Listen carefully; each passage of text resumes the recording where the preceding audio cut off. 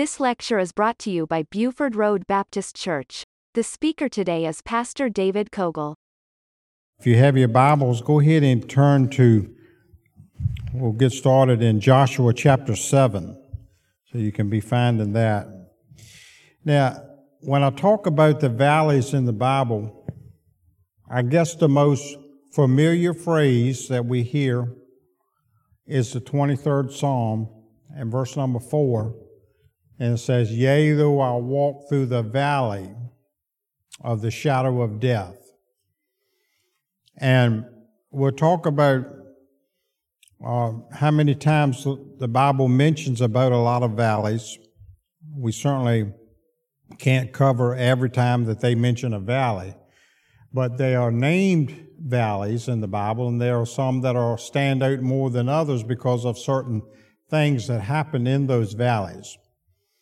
But I think that the psalmist is really, we could title that the valley of the shadow of death. That's a valley. That's a valley that we walk through spiritually. And it's good to know in that verse that says, "Yea, though I walk through that valley, I will fear no evil, for thou art with me. Thy rod and thy staff comfort me." So, you know, one thing I saw in that is that you're still walking. I think when we get into valleys, we need to keep walking. You need to keep going through those valleys in our life. Don't stop and say, "I'm going to give up in the valley." Don't decide, well, this is the end for me because I'm down here in this valley. But he says, as I walk through that valley, the great thing is that God is with me. And that means whatever you're facing. That means whatever's going on in your life right then. And I have always thought about the valley being a time of, spiritually, a time of trying and testing, and it is sometimes. But the valley is also a time where the Lord can speak to us and the Lord can show us some things, and we actually have a little rest in the valley. So we want to turn that around a little bit and say that that valley could be a great thing too. And maybe you can think back to some valley experiences that you went through and say, "Thank you, Lord, that I was in that area in that time where I had to stop and look up and listen to you, and you showed me some things, and you helped me realize that you're still with me no matter what I'm facing."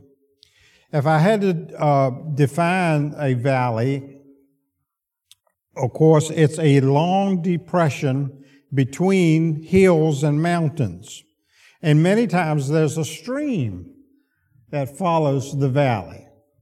As the waters flow down from the mountains, they get in the valley, and that stream is there. And once again, I begin to think about that time where we may need refreshing, that time where we may need something in our life, that only that wonderful stream, that water of life that Christ gives us, we can find down in that valley. So it is a great time. It can be as well. It could be a time of rest, as I said. It could actually be a time of joy. Because why? We've been climbing the mountain. We've been struggling up here. We've been working at that. We've been doing a lot of things. And we make it over the top of the mountain, and there's the valley over there, and it's a time of rest. I don't have to climb no more. I can now easily walk through the valley that I'm traveling in. Many times the valley can bring us good news from the doctor while we're down in that valley. Maybe we had a windfall of cash we didn't know about while we were down in that valley. Maybe we found our missing car keys while we were down in that valley. There's a lot of things that may happen in the valley, and they can be of good, and they can be a time of testing as well. But I do want to kind of get from that Psalms 23 and that verse 4 is that it doesn't matter what's going on in our life. Christ is with us. He's with us in that valley. And there may be sin in our life. We may have a lot of sin going on while we're down in that valley. And that doesn't mean that Christ leaves us. In fact, that gives us a time to stop and say, hey, Lord, please forgive me of this sin. Get this, I want this out of my life. I don't know what I'm going to face when I get through this valley, but I want you to cleanse me and forgive me of things in my life. So there are many things that can do that would comfort us and help us in the valley. Now, there are 36 named valleys that we find throughout the Scriptures. But as I mentioned before, if I took the word valley and I could start studying it through the Bible and wonder how many times did they come to this valley, that valley, they went through this valley, it was a war in that valley, a battle in this valley. Over 214 instances of valleys. So, as I said, there are some valleys that have a lot of significant meaning to those. And I want to try to, some of them are kind of hard to pronounce, but I want to try to mention the 36 valleys, and then we'll go get started on those.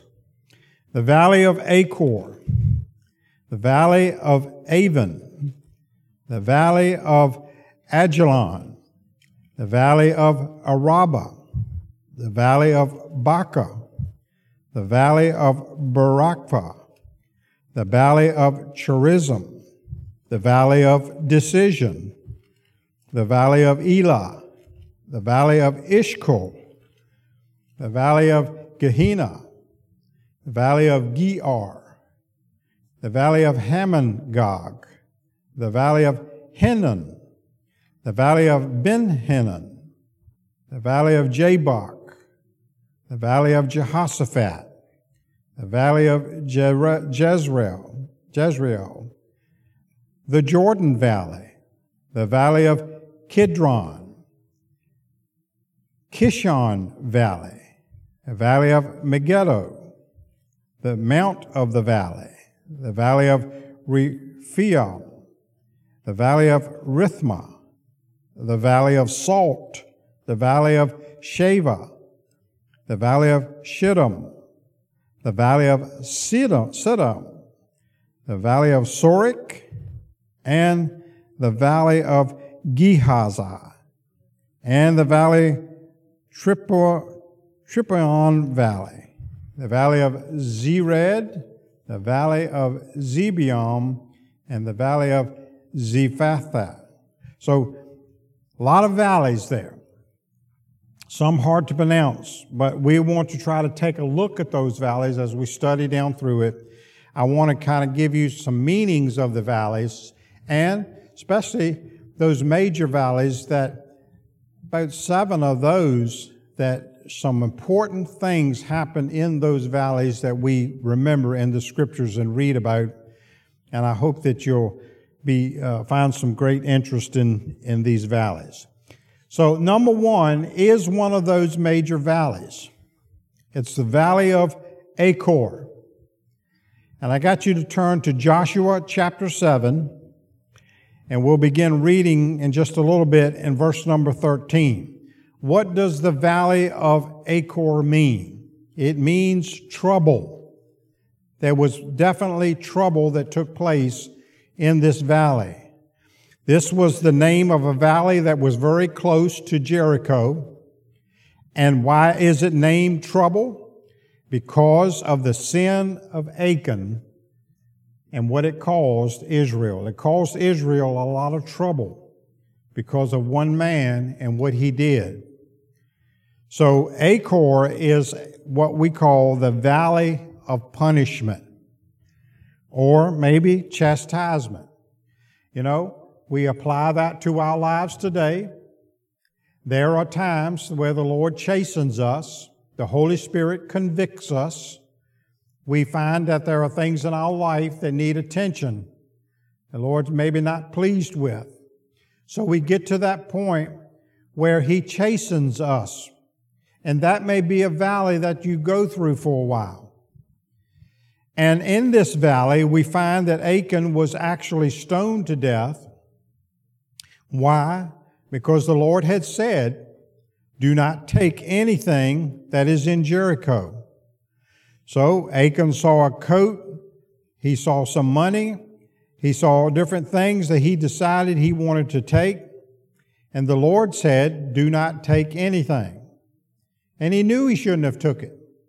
He took approximately $185, and he took that money, the coat, and because of that, sin came into the camp. The battle, as a result of Ai, was lost. So we find that Joshua had to deal with this sin that had came into the camp here. And it's going to fall, the lot will fall on Achan. And so let's look at what the scriptures say in Joshua 7:13. Up and sanctify the people, and say, sanctify yourselves against tomorrow. For thus saith the Lord God of Israel, there is a accursed thing in the midst of thee, O Israel. Thou canst not stand before thine enemies until you take away the accursed thing from among you. When we disobey God, it's serious business. And it can cause problems in our life. And in this particular case, it caused problems in the camp of Israel.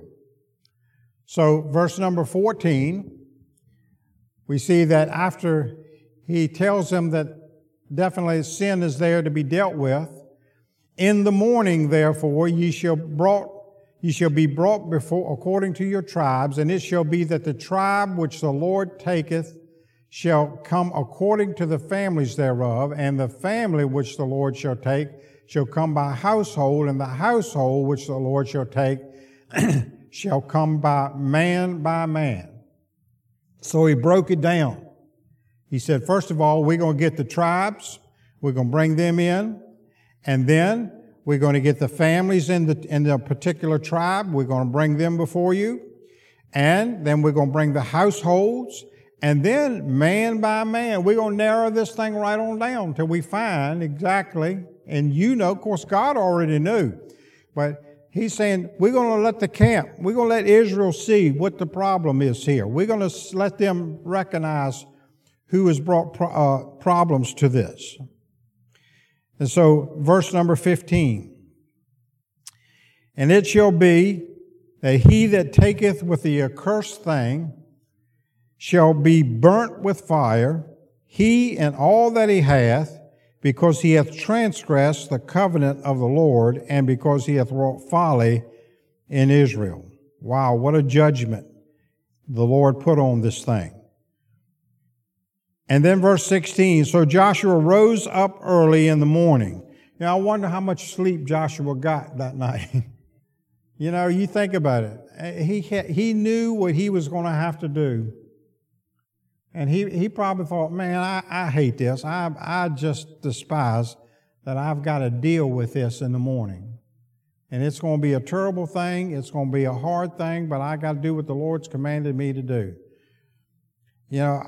Over the years, I've seen the pastor have to deal with things that comes up in the church. And that's a hard thing to do. It's it's not a pleasant thing.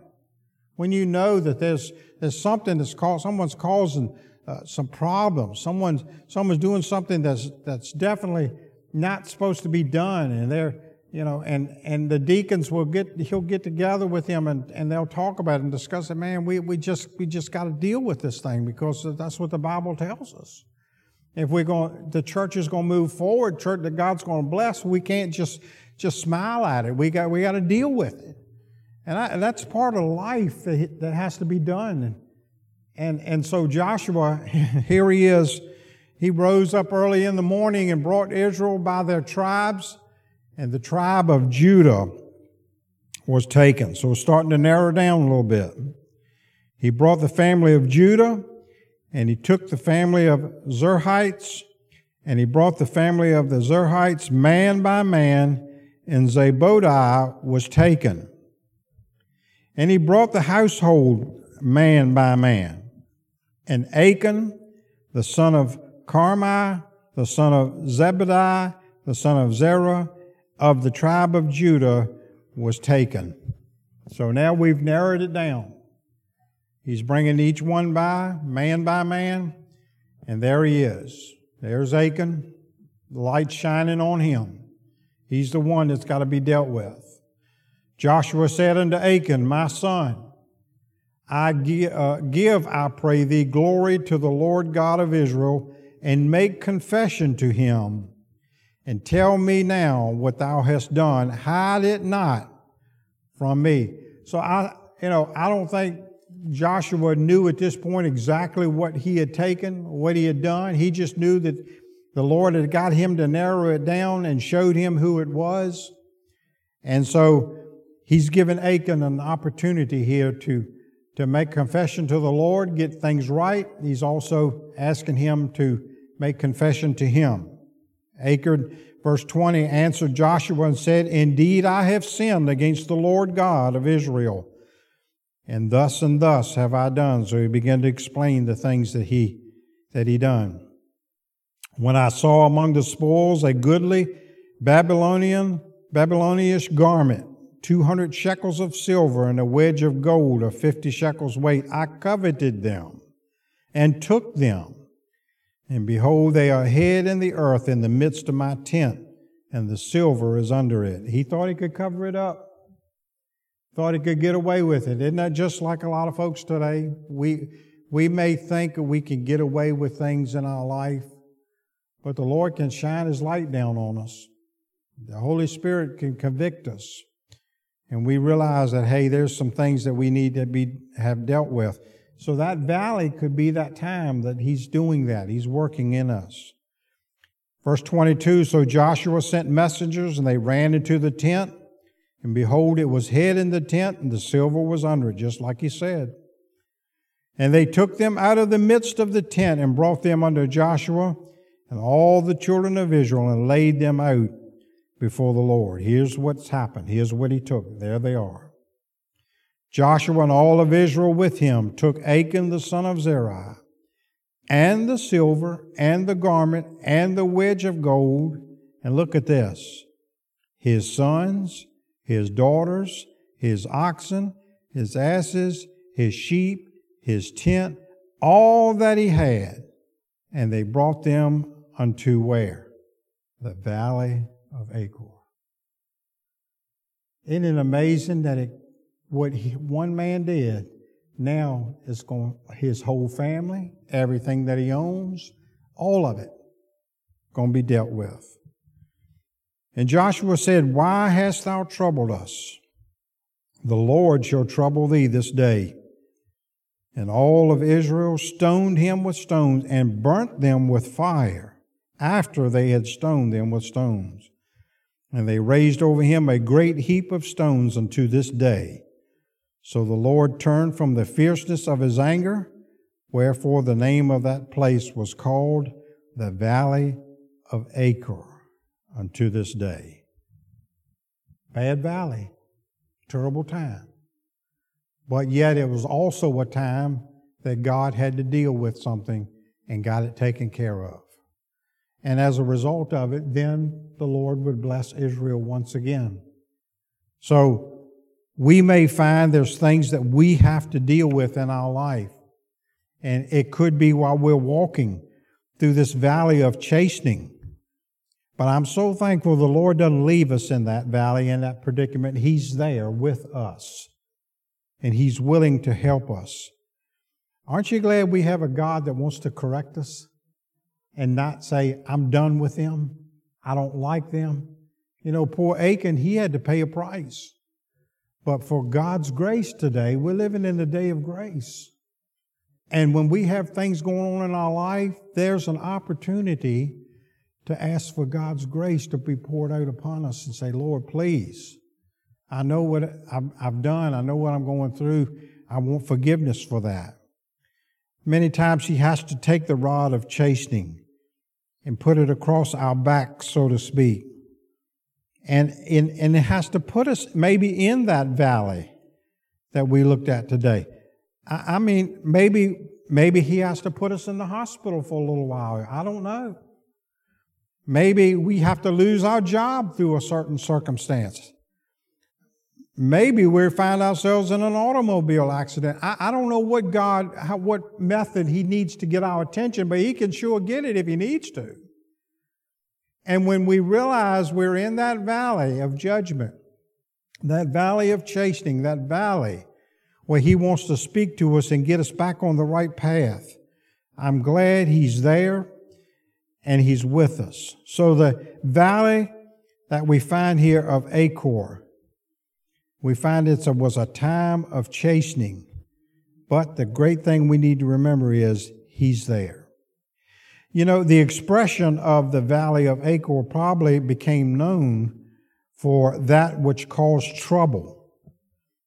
And you think about it, because of what he did, it caused trouble in all of Israel and the whole camp. So I'm glad that he turned that thing around in that valley after it was all over with and dealt with Achan, his family, everything he had.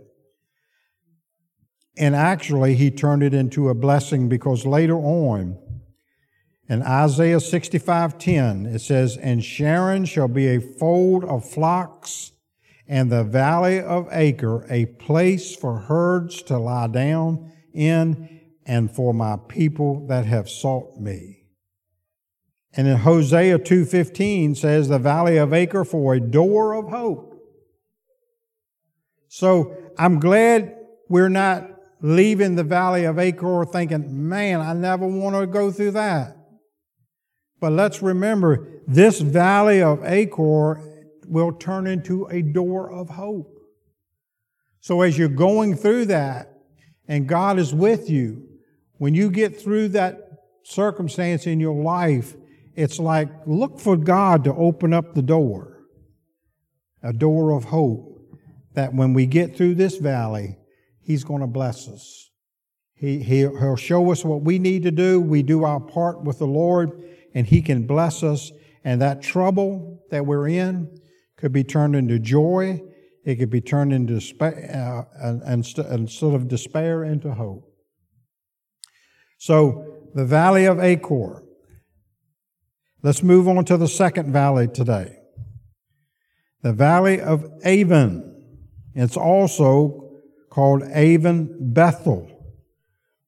And we find that the plain of Avon is mentioned in Amos 1:5. Amos 1:5. And they've been getting those scriptures up. Notice this: "I will break also the bar of Damascus, and cut off the inhabitant from the plain or valley of Avon. And him that holdeth the scepter from the house of Eden, and the people of Syria shall go into captivity unto Kir, saith the Lord." So when we look at this valley or plain of Achan, we find that it is a country north of Palestine. And Avon is supposed to be one of the most magnificent metropolis areas at that time. And as I was studying it, I found it very interesting to see some of the things and the ruins that are there. It is situated in a plain. It's 42 miles northwest of Damascus. And some of these ruins that are there for the temples and the courts, they extend 1,000 feet in length. The temples were built of marble, limestone, granite. Some of the columns that are in these temples were 7 feet in diameter and 62 feet high. I just can't imagine how they were able to construct these things in that day and time with the tools that they had. It's just miraculous how they could do that. But it had a pedestal in the Capitol that was 89 feet. Some of the building stones were 64 feet long, 12 feet thick. And the temples there are of Roman origin. So there's a lot of things in this particular plain or valley of Avon. Now, what does Avon speak of? The meaning of it is nothingness or vanity. Nothingness or vanity. Hosea speaks of the high places of Avon, which means Bethel. He also calls it Beth Aven, or the house of vanity. So Hosea 10:8, maybe they can get Hosea 10:8 on there. It talks about these places of Aven. The high places also of Aven, the sin of Israel shall be destroyed.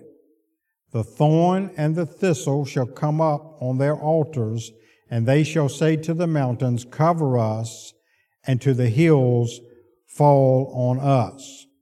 So we find here several references. Hosea 4:15 also talks about, though thou, Israel, play the harlot, yet let not Judah offend, and come not ye into Gilgal, neither go ye up to Bethaven, nor swear the Lord liveth.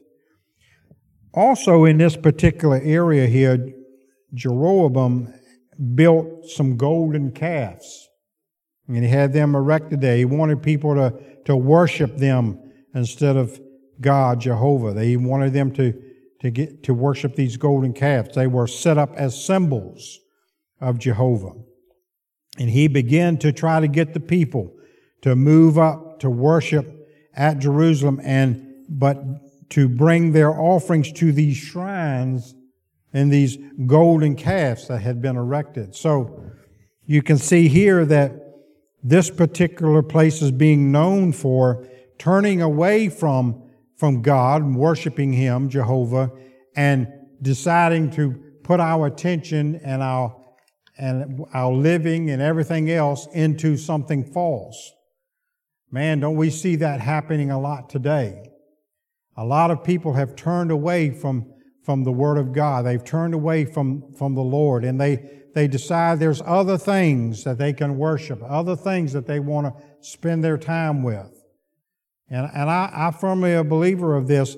If there's something that seems that's more important to you than God, then you're better watch out. You're starting to make that your idol. You're starting to spend your money, your time, everything invested in that, and less looking to God and His Word and worshiping Him. So we find here that this became distinguished as an area where actually Israel was made to sin because of it. They had a choice. We always have a choice of who we're going to worship, who we're going to serve, what we're going to do with our life.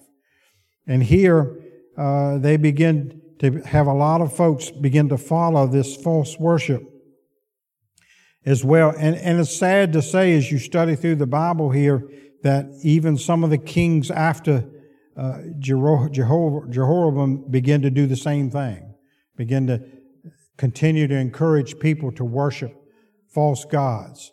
Thank goodness there would finally a king come along that would tear down these things and the high places and get back to worshiping Jehovah. But sooner or later they turn around and go the other way. So it is very important that we realize another valley, another place. Don't ever get caught during a time. Maybe you're going through a dry spell in your life and you feel like God isn't answering your prayer or nothing's happening to help you. And maybe you're going through that valley and you're thinking, you know what, I'll just turn to something else. I'll just try to work it out myself. I'll just try to come up with my ideas. And if we don't watch out, we'll pull back away from worshiping God and trusting in Him. So it is very important. You know, I think about some of these valleys. It's a good thing to keep walking and move right on through them. Say, get forgiveness, get our life straight, and just get out of that situation and say, hey, I want to start serving God like I should.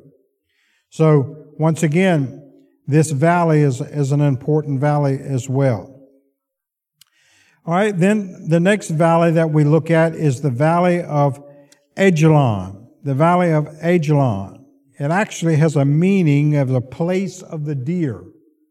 So I guess a lot of deer was in this valley, why they came up with that. There is the name here of two biblical places when you think about Ajalon. Yes, there is the valley Ajalon, and there is a town as well. Ajalon, the city of Zebulun.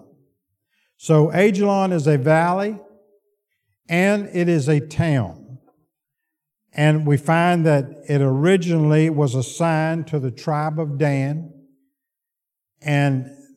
But in this particular valley, they were unable to drive out the Amorites. They were unable to be successful in their battle here. So let's look at Judges chapter 1. And we want to look at verse number 34.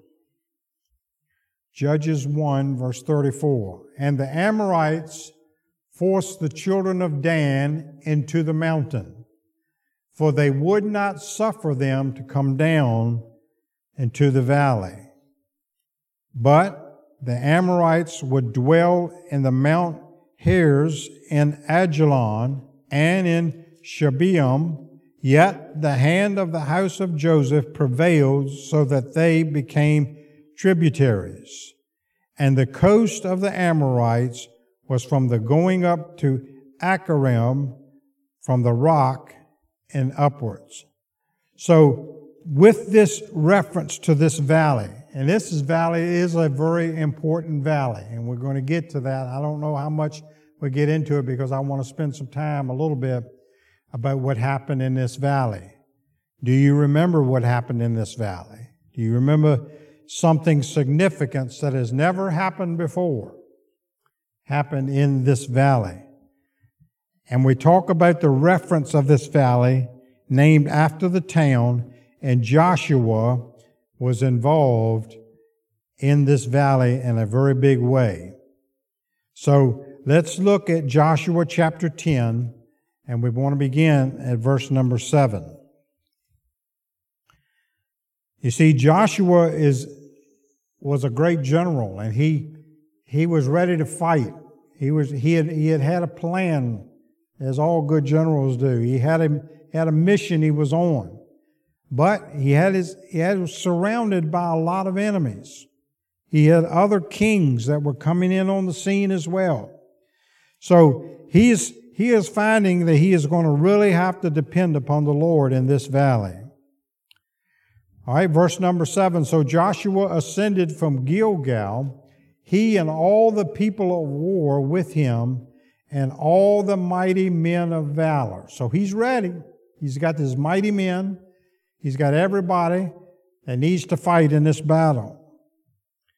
And the Lord said unto Joshua, Fear them not, for I have delivered them into thine hand, and there shall not a man of them stand before thee. Now that proclamation from the Lord, we hear in the Bible, we read it a lot of times, fear not. It's very important that we remember that. Because if Joshua looked on the outward appearance of this war and this battle, it didn't look good. I mean, he was ready, but it just didn't look like it was on his side until the Lord said, you don't need to fear. I'm going to take care of it. So, verse 9 says, Joshua therefore came unto them suddenly and went up to Gilgal all night. Now here we are getting in with the battle here. The Lord discomforted them before Israel and slew them with great slaughter at Gibeon, and chased them along the way that goeth up to Bethhoron, and smote them to Azekah unto Makkedah. And it came to pass, as they fled from before Israel, and were in the going down to Bithron, the Lord cast down great stones from heaven upon them unto Azekah, and they died.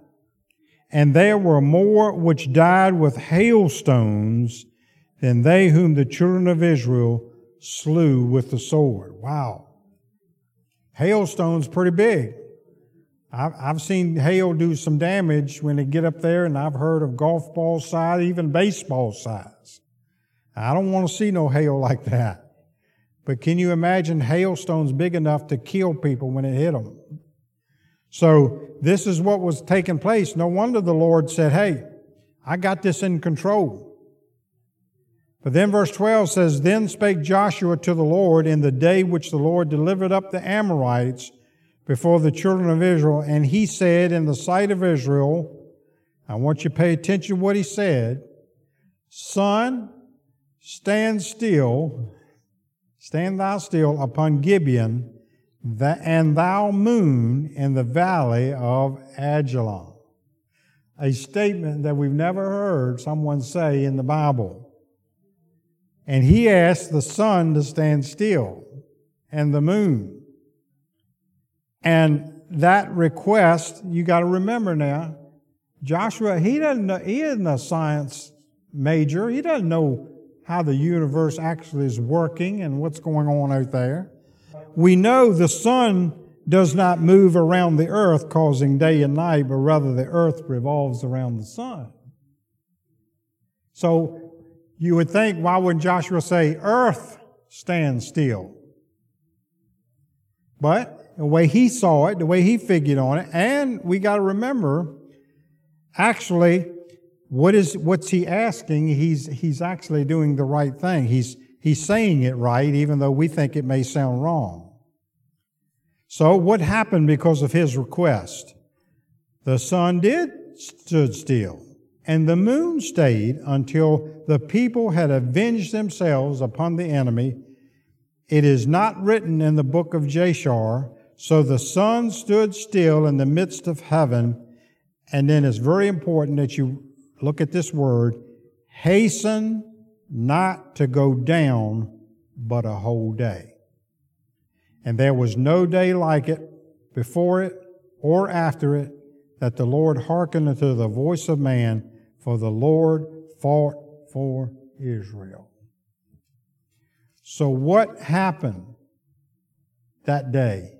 What took place that day? You see, if he asked God to hold up everything, just stop everything in the universe, you can imagine what kind of problems it could have caused. But Joshua was wanting a time where he would have more time to fight this battle. He was asking the Lord to do that. And our time's going to run out. But we'll pick back up with this the next time I teach, because I want to look at some interesting things that took place in this valley and Joshua's request to the Lord. How did the Lord answer it? What took place exactly on that day? So it's something that, once again, we'll be able to remember this valley and what took place. It said there's never been a day like it before and never be a day like after it. So it's an important valley and what took place at this time. Amen? You listen to Pastor David Cogle. For more information, visit our website at BufordRoadBaptistChurch.com.